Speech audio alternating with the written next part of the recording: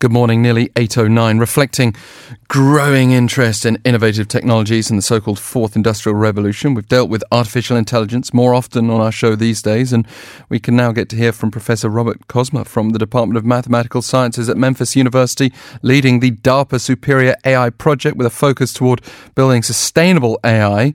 And Professor Kozma recently visited Seoul as a keynote speaker at the Global Leadership Forum Beyond Korea, Unlocking the Future, organised by TV Chosun. Thank you very much for joining us today. Yeah, good morning. I'm delighted to be able to talk to you. Tell me how a mathematics professor enters the world of artificial intelligence. It's very interesting. I have maybe two levels of answer. The short answer is that I was always thinking about how the brain works, what is the language of the brain, is that mathematics? So, that is the connection between AI and mathematics, and there are some outstanding mathematicians like John von Neumann, who invented actual digital computers, discussed and wrote about that. For me, it was absolutely natural, but to connect mathematics and AI, but maybe in a broader context, actually, the way I see is that the AI and this AI revolution, what we see now, it really changes not just AI, but the whole science, what we see.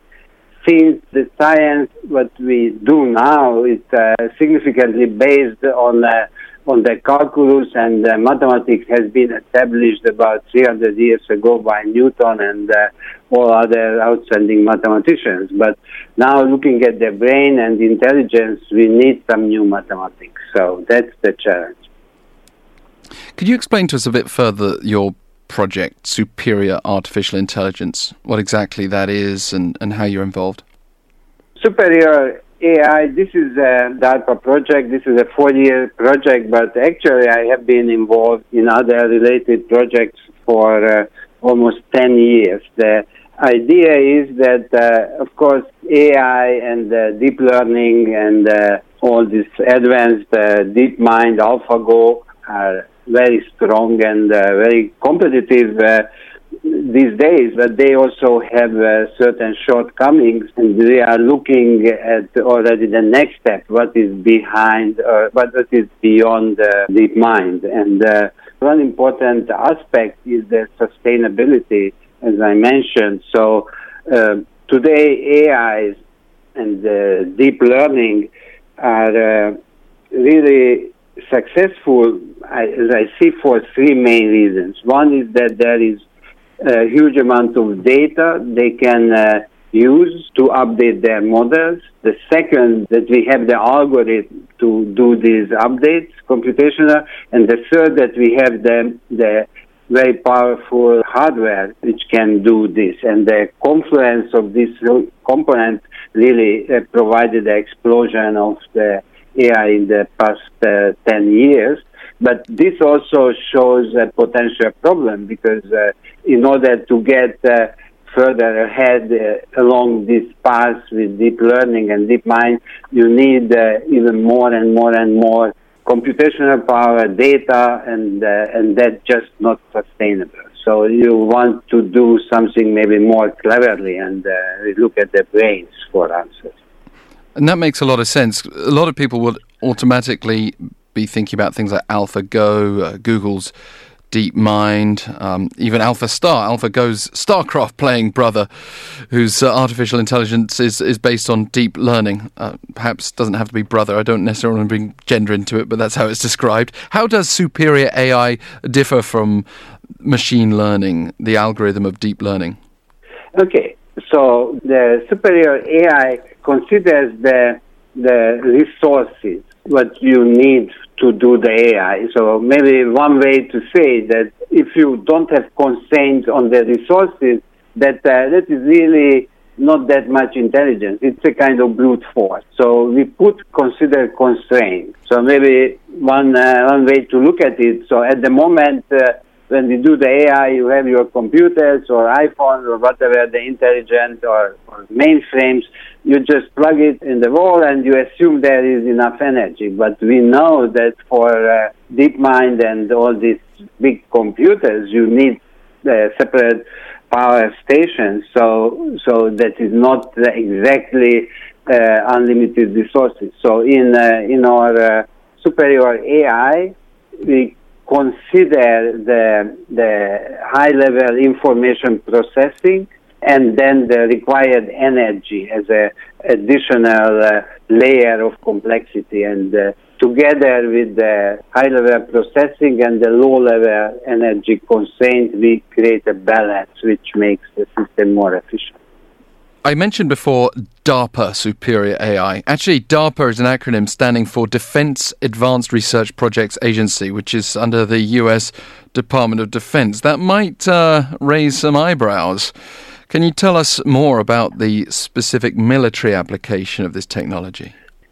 Actually, what we are doing are not military application. It's really a basic research, and actually, DARPA or its predecessor, the ARPA, it has been in this business of advanced technology for decades. So just maybe not everybody realizes that the World Wide Web, what we have now, it originally was the DARPA or ARPANET, and that became the World Wide Web. Or another example, the early 2000s, DARPA had this driverless autonomous driving competition in the Mojave Desert, and that now produced all this self-driving car revolution. So there is a lot of things on which is the whole society can benefit from. And in this particular case, in the superior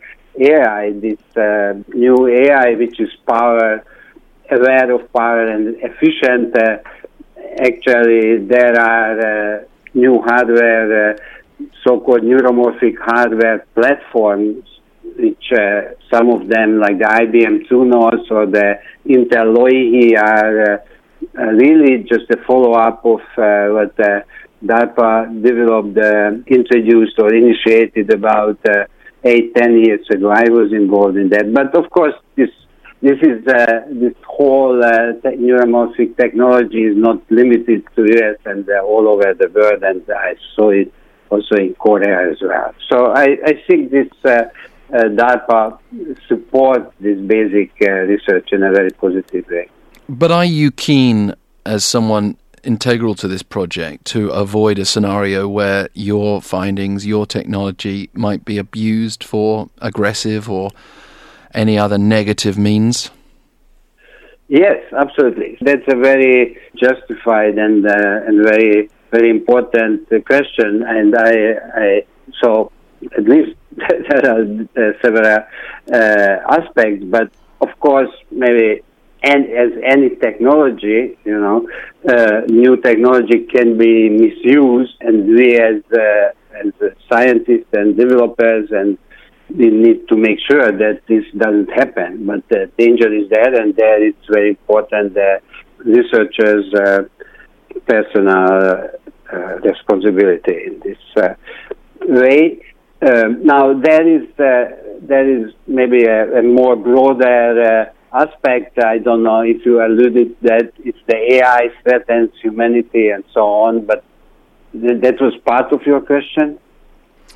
Yeah, I mean, I'd be very interested just to hear you perhaps offer some final words on any aspect of this that you'd like to share with our listeners, because we are just about out of time. Oh, okay.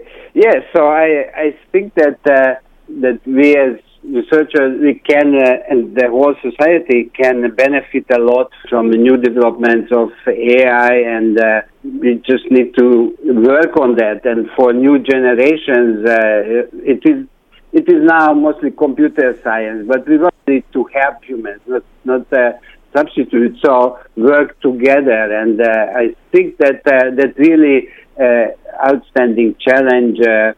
And the young student and kids who are just growing up from school, getting to college, I believe in the coming decades there will be a drastic, really technical revolution, and we reach that maybe AI will help us to go well beyond the Earth and explore the universe. So we as humans are just starting to become really powerful in that sense as well.